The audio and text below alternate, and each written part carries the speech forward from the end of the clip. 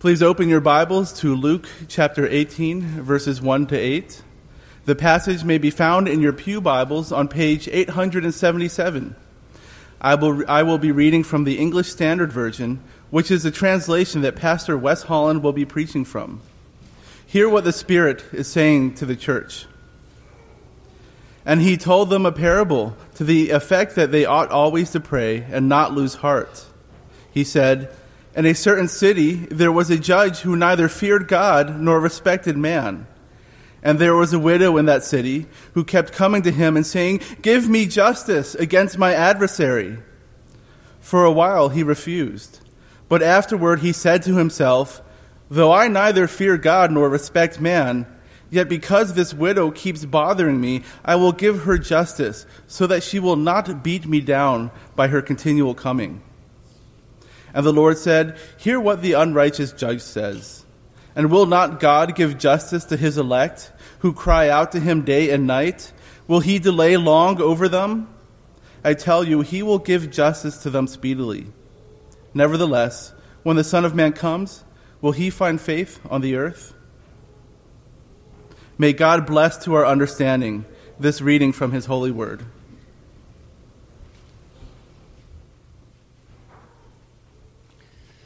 Let's pray.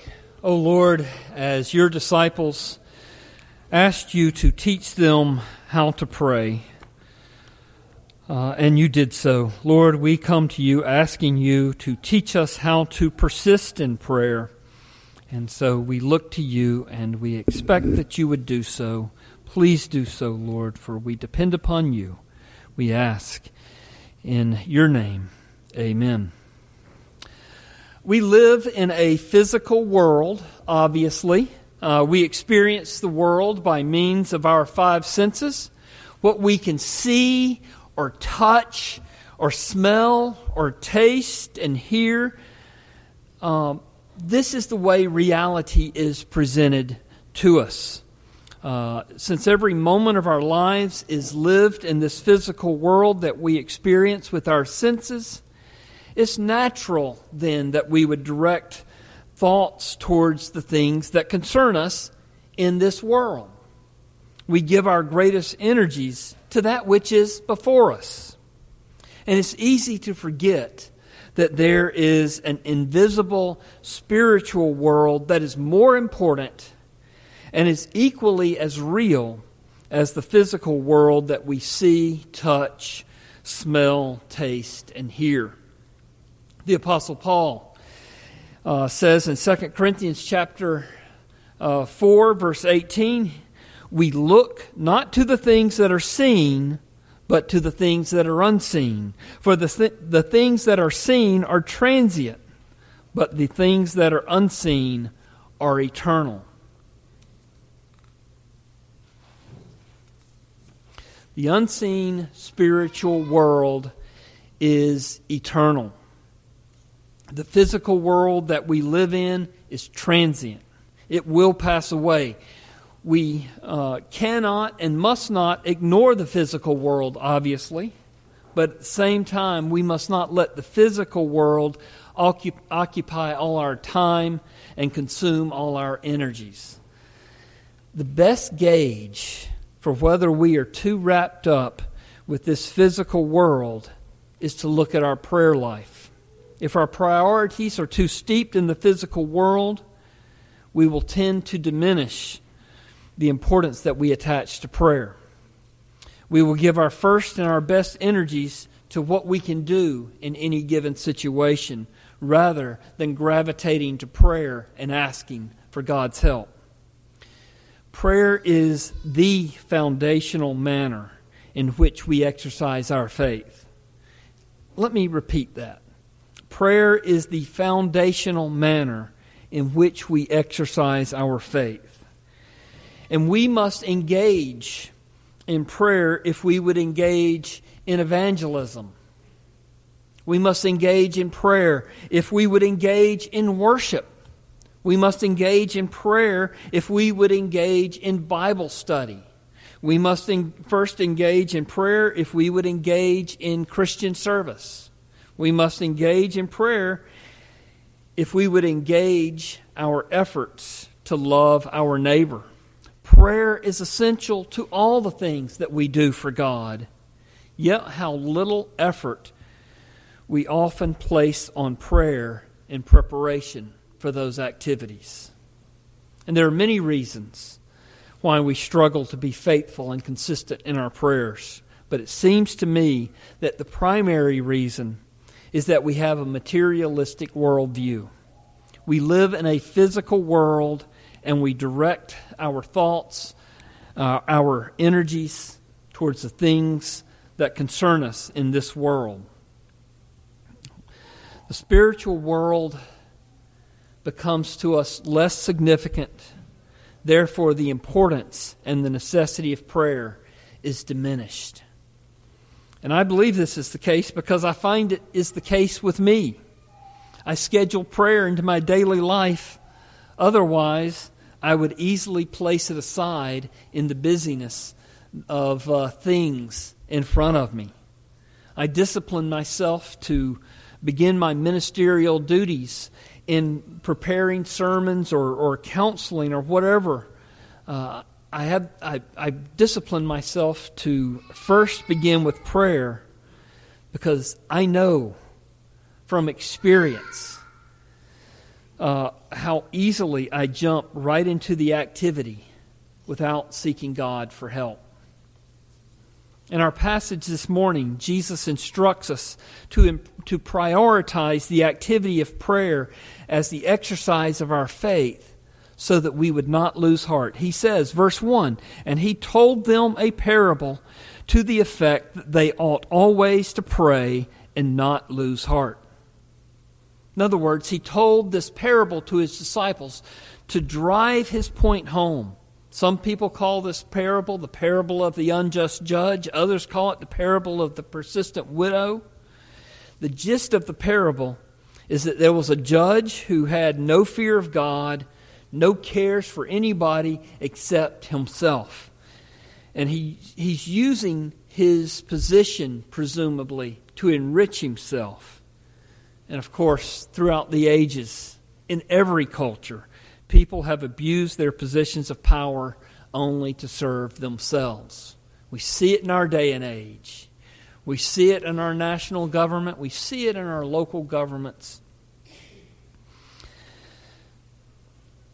This judge is making his judgments according to the kickbacks and to the bribes that he receives. So there was this widow who came before his court seeking justice. And the widows in the ancient times were the most defenseless people in all of society. The Old Testament said that widows were entitled to special protection because they had none. We don't have, or they did not have life insurance. They didn't have Social Security in that time. And so this widow was desperate. Somehow or another, her adversary was acting unjustly against her, and so she needed some justice to be able to survive.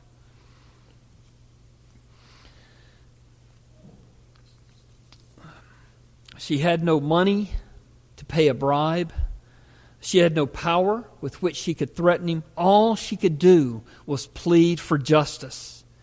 And so that's exactly what she did. In fact, I could see her coming daily into his court and pleading for justice. But I could also see her confronting him in the streets or in the marketplace, maybe even shouting at him from outside his home, "Give me justice." In verse 5 it says, "This widow keeps bothering me." That's what the judge says. And the term for bothering is a term associated with boxing. We could say she beat him down. And so he finally relented. Verses 4 and 5. For a while he refused, but afterward he said to himself, "Though I neither fear God nor respect man, yet because this widow keeps bothering me, I will give her justice so that she will not beat me down by her eventual or continual coming." In verses 6 through 8, Jesus explained the meaning of this parable. He said, "Hear what the unrighteous judge says, and will not God give justice to his elect who cry to him day and night? Will he delay long over them? I tell you, he will give justice to them speedily. Nevertheless, when the Son of Man comes, will he find faith on the earth?" First thing I want to do as we look at this parable, or look at the meaning of this parable, is I want to discard the ways that this parable is often misunderstood. It's often taught that this parable is teaching us that we need to pester God in prayer, that we need to beat Him down until He answers us. This is a misunderstanding of the parable, obviously. First of all, God is not uncaring and unjust like this unjust judge. God is the complete opposite. Secondly, we're not helpless like this widow trying to manipulate the judge into hearing us. Look at verse 7. He says in verse 7, "And will not God give justice to His elect?" We're God's elect. We are chosen and loved by Him from all eternity. We don't need to beat God down to gain His attention. Rather, we are instructed to cry out to Him day and night because He loves us so much. Again, verse 7, the second half of that verse, says, "Who cry out to Him day and night. Will He delay long over them?" We're His elect. He loves us. And so He says, because He loves us, because He has His ear turned toward us, because He is so eager to hear our prayers, it should encourage us to be persistent in prayer, to call out to Him or cry out to Him day and night. We have a claim on God that the widow never had. When we bring our pleas before our great judge, we are coming before a God who knows us, who cares about us, who loves us so much that He sent His own beloved Son to that awful cross so that we could be adopted as His own children. We don't need to pester God into hearing us. I'm reminded of Elijah and the prophets of Baal in 1 Kings chapter 18. God instructed Elijah to set up a contest between God on the one hand and Baal on the other. And they were to build an altar, offer sacrifices on it, but they were not to light the fire on the altar. The true God would come down and consume the sacrifice. And so 405 prophets of Baal came and they prayed and they prayed and they prayed. In 1 Kings chapter 18, verses 26 through 29, and you don't need to turn there, it says, "And they took the bull that was given them, and they prepared it, and they called on the name of Baal from morning until noon, saying, 'O Baal, answer us.' But there was no voice, and no one answered. And they limped about and around the altar that they had made, and at noon Elijah began to mock them, crying out." Or here's what he said. He said, "Cry aloud, you prophets of Baal, for he is a god. Either he is musing or he is relieving himself." Go into the bathroom, I suppose. "Or he is on a journey, or perhaps he is asleep and must be awakened." And they cried aloud and cut themselves as their custom with swords and lances until the blood gushed out upon them.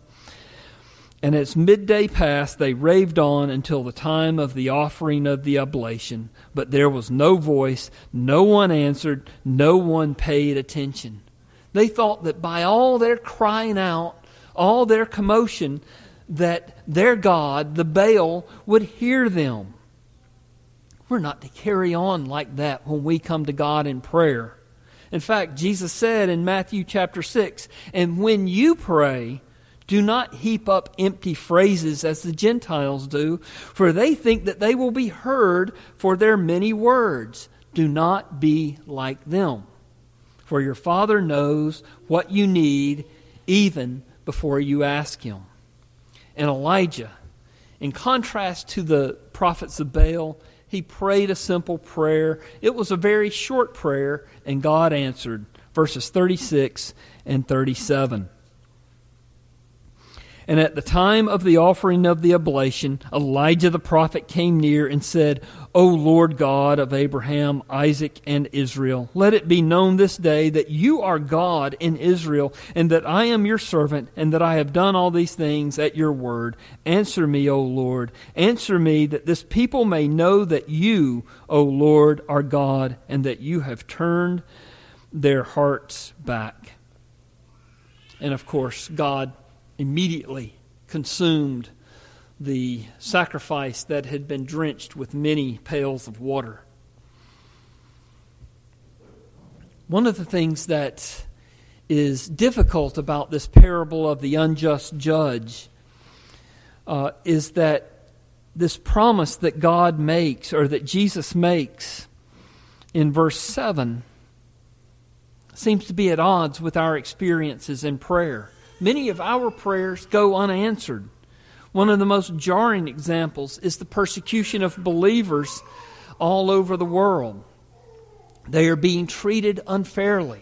At the beginning of November, we had a day of prayer for the persecuted church. Believers, as they are being persecuted, they cry out day and night, God, bring us relief. God, bring us justice. We cry out for those who are suffering persecution, but it seems as if God is delaying. How are we to understand these promises given in verses 7 and 8? I think the key to understanding this verse is the word translated speedily in verse 8, where Jesus says, I tell you, He will give justice to them speedily. It's the Greek word takeos. The better translation, rather than speedily, I think is suddenly or unexpectedly. If Jesus were saying that God always gives answers quickly or speedily, well, then we would not need to pray or cry out day and night. In fact, the context for Luke 18, 1 through 8, this teaching, this parable of the unjust judge, the context begins back in chapter 17, where Jesus taught His disciples about His second coming. He told them that the time between His resurrection and His second coming would be a difficult time. It would be a time where His people suffer persecution, hardship, and all kinds of difficulties. They would long to see His coming, He tells them in chapter 17, but they would not see it. There would be a temptation for them to lose heart. There would be a temptation to wonder if God was listening to their prayers for deliverance.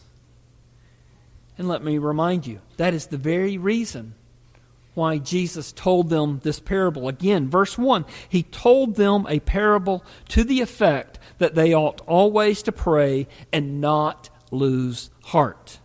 The temptation is to lose heart when we don't see answers to our prayers. So Jesus says, keep praying. Pray always. I'm confident that this is the proper context because of the way that Jesus concludes this parable. At the end of verse 8, He says, nevertheless, when the Son of Man comes, presumably when the Son of Man comes back, He used that same phrase, the Son of Man coming, in chapter 17. When the Son of Man comes, or when He returns again, we could say, will He find faith on earth? When Jesus comes back, we know from chapter 17 that His coming will be unexpected. It will catch people by surprise. And so also His judgment, His justice will also come as suddenly as a lightning strike. And it will be, even though it might seem long overdue from our perspective, it'll be right at the right moment. And will we trust God and keep praying? Or will we lose heart and give up hope?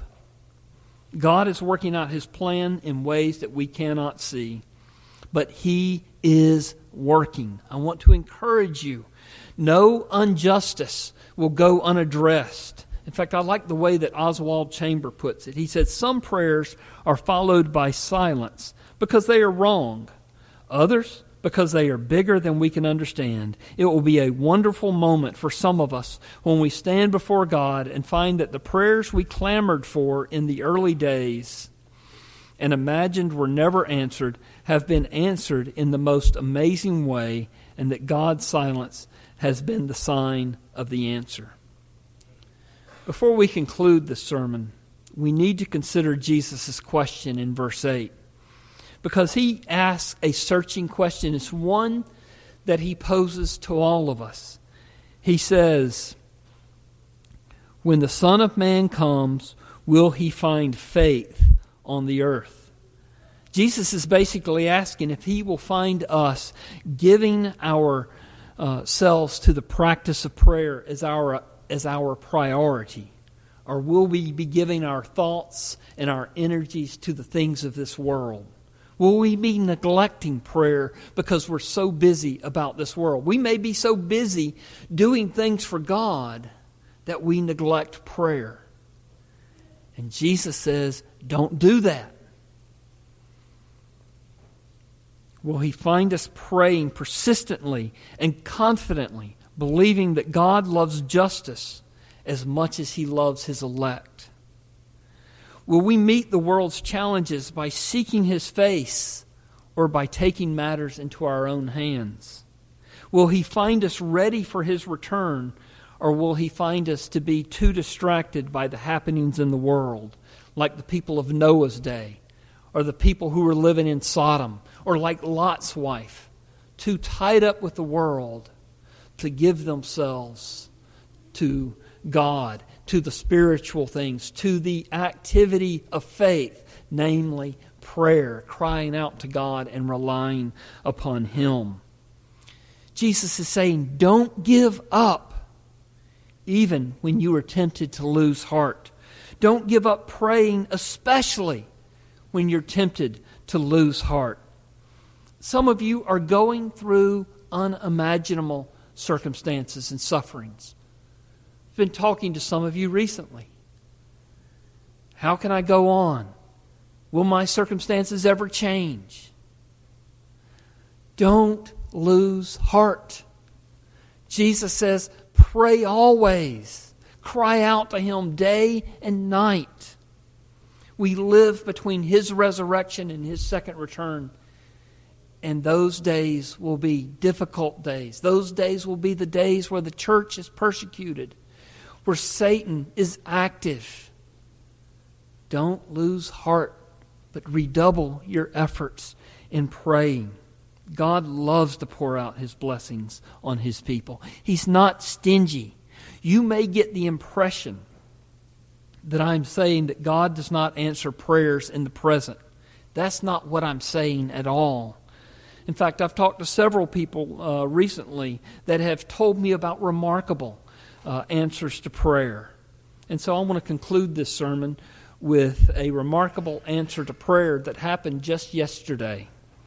Sadly, one of my prayers was not answered yesterday, and Georgia lost to Alabama. But someone called me before the game started and gave me a remarkable answer to prayer. I don't know if you knew this, but for the past, David might be able to help me out here, 8-9 years, I've been the chairman of the Mission to North America Committee for our presbytery. My committee oversees all the church planning efforts in our presbytery. David Crabtree is a member of that presbytery, as other men from other churches are as well. Pasco County is not in our presbytery. It's in Central Florida Presbytery, but they haven't done anything in that presbytery. In fact, there was one church there, and it's now closing up shop, and they didn't know it was closing up shop because Central Florida just has not had their concern there. So our committee and our presbytery is trying to annex Pasco County, and Central Florida has basically said, okay, you can have it. So word's getting around, and of course we've got to go through all the committees and Presbyterian steps to see that happen. And hopefully it will happen sometime this summer.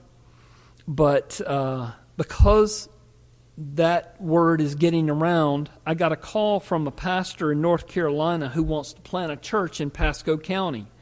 And he wants to do so because he's heard that there are no Reformed churches, not just the absence of PCA churches, but Reformed churches in general. And that's one of the most explosive places in terms of population in our state. And he says, as I've been praying, I feel God is calling me there to Pasco County to plant a church. So he wanted to talk to me about it. He has no ties to Pasco County except one friend who lives there. And his friend has called him and said, come and plant this church. So they've been praying about it. So he called me on Thursday. On yesterday morning, his friend was talking to his barber about the possibility of a PCA church coming to the area. And the guy got so excited. He said, yes, we need a PCA church in the area. And there was another guy that was a complete stranger to both of them overhearing this conversation. He says, yes, we need a PCA church. I would like to be involved. And so this pastor calls me almost in tears. Pastor, God's answering my prayers faster than I could have ever expected. My church has doubled, and I haven't even started, and y'all haven't even given me permission. I haven't even gotten there yet. God answers prayer. And when we persist in prayer and cry out to Him day and night, not to get His attention, but remembering He loves us so much, you'll see that God answers prayers, maybe in ways that confuse you, but also in ways that astound you. Let's pray together. Oh, Lord Jesus, we thank You for this teaching in Luke chapter 18.